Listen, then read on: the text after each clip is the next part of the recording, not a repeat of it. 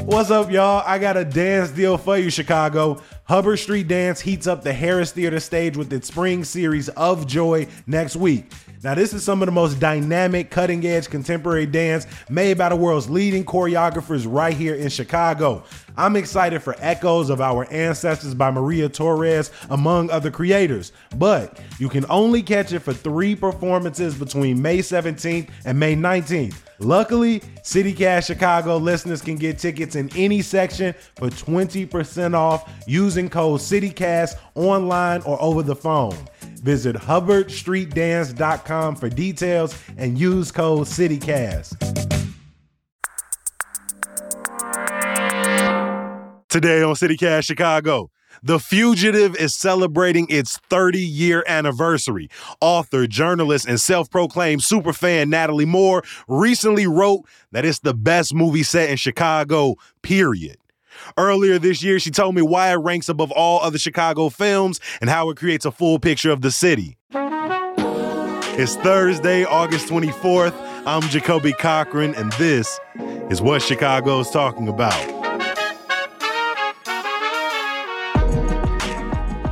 This may be the thing you are, one of the things you are most passionate about, and one of the most random topics you are correct. I think people would expect from a conversation between myself and you. The Fugitive. One of my all-time favorite movies. All right. Not just Chicago movies, just in general. Natalie Moore. Welcome back to CityCast, Natalie. Thanks for having me. For the uninitiated, I'm going to give a quick summary of The Fugitive. It stars Harrison Ford, Tommy Lee Jones. It was directed by native Southsider Andrew Davis, based on a 1960s TV show. Ford plays Dr. Richard Kimball, who's accused of murdering his wife for her life insurance policy. Tommy Lee Jones plays U.S. Marshal Sam Gerard. And it's a 2-hour game of cat and mouse after Kimball escapes on his way to prison in Southern Illinois.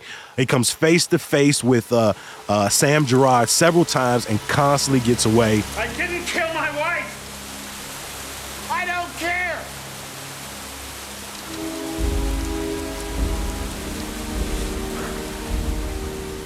It's an action scene after action scene, and so many great Chicago spots are featured. Cook County Hospital, the Thompson Center, City Hall, and more. Natalie, when we first started talking about this movie, your face just lit up. I mean, the smile that overcame your screen, as you called it, not only one of your favorite Chicago movies, but one of your favorite movies, point blank, period. When did you see The Fugitive, and why does it have such a strong hold on your heart? I saw The Fugitive in 1993 at the show at the Hyde Park Theater. Okay, so I guess I'm dating myself. My cousin said, let's go see this movie. And I had zero interest. I saw the trailers. I did not think it would be my cup of tea. I kind of went in begrudgingly like, all right, I'll go. And then just came out and loved it. And I was like, wow, this movie was dope. Every time it's on TV, I watch it. My siblings watch it. We quote it. I have made the children watch it. It's streaming. I'm like, this is a Chicago movie that you have to watch. And another just a little fun fact. Back in the day, the Chicago Tribune used to have a section for teens to write movie reviews. And I auditioned for it. I didn't get it. And I was pretty bummed I didn't get it. But I remember when they chose the people, they said most teens had written about The Fugitive. I love that all these years later, you still remember the first journalism job I still remember that. I'm still a little salty about that. I'm like, I wrote Menace to Society. Why didn't you choose that one?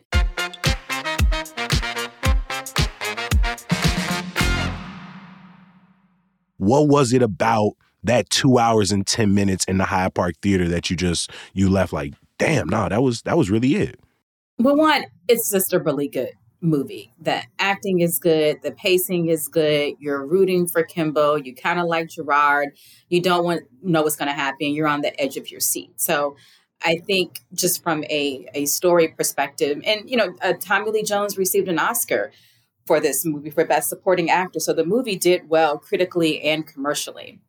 I also love that I felt like it showed Chicago accurately. We're always looking at movies, say, that's not there, that didn't happen. And even though this was not a Black South Side movie and didn't show all of Chicago. What it did show of Chicago, I felt was accurate and familiar, and Chicago became a character as well. Yeah, I was looking through I think it was like Chicago curved map of like locations. And interestingly enough, it bounced around the city a little bit, right? You get up to Lincoln Park where Kimball stayed. Obviously, you got some of those iconic shots on rooftops downtown, during some of the chase scenes towards the end. But even when he is, kind of holding up in that Polish woman's basement. Right, that's so Chicago. Co myślisz? Ja myślę, że on będzie zadowolony z tego. Tak. So, you like the place? It's okay with you? It's perfect. That was like 89th and Commercial, and over on South Chicago, not too far from my mom's house. And so Kimball got out a little bit and moved around. I thought that the movie also showed a gritty Chicago, and it felt more like a blue-collar working person story. Even though Kimball is this doctor, we're seeing the neighborhoods. We're seeing him even in a uniform shop. Mm-hmm. We're seeing him in Cook County Hospital with, all sorts of people. I mean, they must have used the real extras in there. And then, now that I've gotten older, I also recognize some of the extras who were in the movie. Cheryl Lynn Bruce, the formidable actress here in Chicago, she plays one of the surgeons who is about to operate on the boy that Kendall wheels upstairs.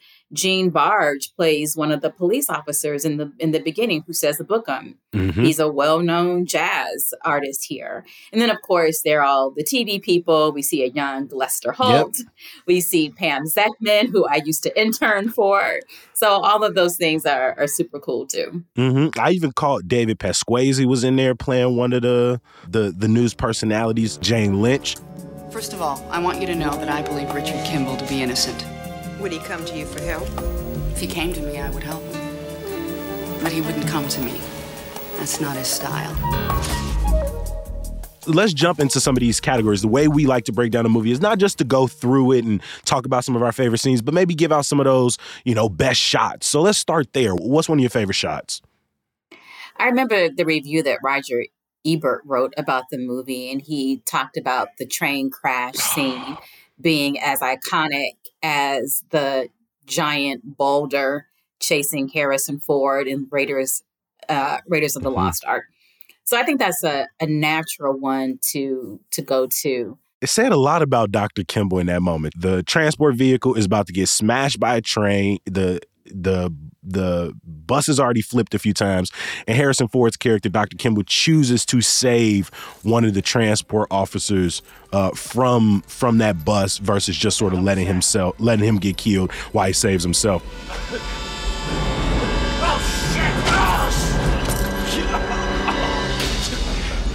Give me a hand with this van. How with you?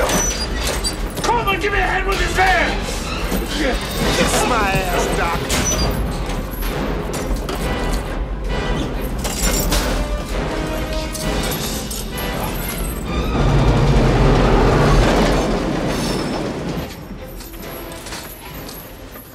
So I think that, of course, is the scene that most people are going to think about. But I also love when he's in City Hall. I mean, this is a place that I go as a reporter that most Chicagoans have been in for one reason or the other. And, running down the stairs and trying to escape and then going into the parade and looking at State Street and the stores that aren't there anymore, being on the rooftop. So I think that if I'm thinking about those best scenes, I mean, there's so many, but I'll just start with those.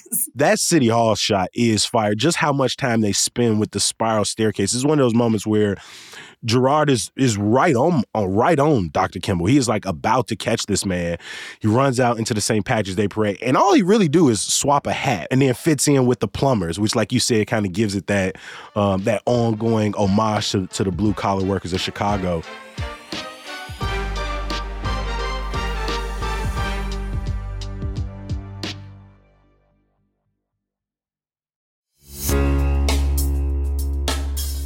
Are you self-conscious about your smile? Do you only allow yourself a closed-mouth grin? Well, with aligner experts, there's no reason for you to diminish your smile. As orthodontists, they have the privilege of witnessing the remarkable transformation of patients' smiles, which often translates into a profound boost in their confidence. Yet, there always seems to be a deterrent. I ain't got the time, I don't have the funds. Luckily, Aligner Experts is redefining convenient and accessible clear aligner solutions. With customizable treatments, transparent pricing, and their cutting-edge 3D scanners and dental monitoring technology, you can transform your smile through the convenience of your own schedule. Stop in at their West Loop or Lakeview clinic today for your complimentary smile assessment. Aligner Experts, your destination for advanced clear aligner solutions. P.S.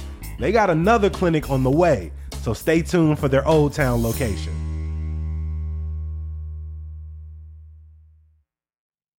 What was the most Chicago moment for you throughout the film? I'm going to give two, and I live in historic Pullman now. And that's where Sykes lives. So, I'll walk by Sykes' house. I think I have done an Instagram post that says, "We got a car there now," which is the line that one of the deputies gives when they realize that there's an unmarked car that's been watching. Again, that's the South Side neighborhood that you don't see in films, television, or, even covered in the news that much. So that to me was a very deliberate choice. And I think the movie also did a good job of showing how ethnic means white in Chicago. You have Sykes, you have the Polish, you have white people living on the South Side, and showing that part of the South Side. It's not just a Black South Side. And then the other scene I would say is when Harrison Ford and Richard Kimball is coming out of the men's hotel. And that men's hotel still exists. It's right before he goes to the Hilton to confront Dr. Charles Nichols. It's called the Ewing Annex Hotel. But as someone, in reporting and housing, knowing that SRO single room occupancies here, again, showing the SRO to me was a choice, and also showing the grittier part of the loop. This wasn't even when they were downtown, we saw skyscrapers, but they weren't doing Navy Pier. They weren't on the Magnificent Mile. They were on Wells, and that part of the loop still looks like that today, even 30 years later. Speaking of that scene with Sykes, one of my, if not my favorite quotations from the movie is him getting back home and all those people being there, and he just walks in. Was this a trench coat convention? That's one of my favorite parts of the movie. How you doing, Mr. Sykes? I'll be doing fine if you tell me what's happening. I had a little problem. What, my place or the place upstairs? Your place. Well, now. Step right in, Mr. Sykes. Yeah, everybody knows my name here. Big happy family, huh? What is this, a trench coat convention? What the hell's going on? Go around the corner. Well, who are you guys? Come on, what the hell's going on here? What do you think the movie gets wrong about the city? It gets nothing wrong. I mean, the things that would be wrong are things that don't bother me. When he's on the L, there is no Kimball line. But that's okay. Like, I don't get nitpicky. There's a Kimball stop, but I don't remember if it was a Kimball line. And back in 93, we weren't on the color-coded system. I think it's important to, I'm just going to go deep here. I love the TV show Southside. I love The Bear. Every show about Chicago is not going to encompass all of Chicago. And so when I think about authenticity, I don't think you have to kitchen sink the whole city. And so I felt like The Fugitive gives you a slice that is accurate. It is not all encompassing. It doesn't pretend to be. And I love that it feels appropriate to the story that's being told, right? You get your hanging L shot, you get your kind of the skyline shot, but they all do feel, sort of built into kind of the fabric of the story. Yeah, you're right. All the shots were in service to the story, showing the skyline. And there were a lot of shots that were from up above. They weren't on the ground looking up. It was like from the antennas looking down. And to me, what that symbolized was how big this city is. And finding Richard Kimball is like finding a needle in a haystack. Here you are in this massive place. Where could he be? You know, so much history wrapped up in the city and the way that the city was portrayed. Do you think this movie could have taken place in any other city? I'm going to say yes, if that city was treated with the care that they gave Chicago. I don't feel like The Fugitive is a movie about Chicago, but it made great use of the setting. I think this movie could have done the same thing in a Detroit, in a Philadelphia. I think it had to be a major city because you're looking for someone and you can't find them. Natalie, it has been great to sit here as you get to reminisce on one of your favorite movies, The Fugitive. Thank you so much, Natalie. I imagine our next conversation will probably not be another movie rewatch, but I'm going to keep my fingers crossed. I hope so. Got to keep it versatile.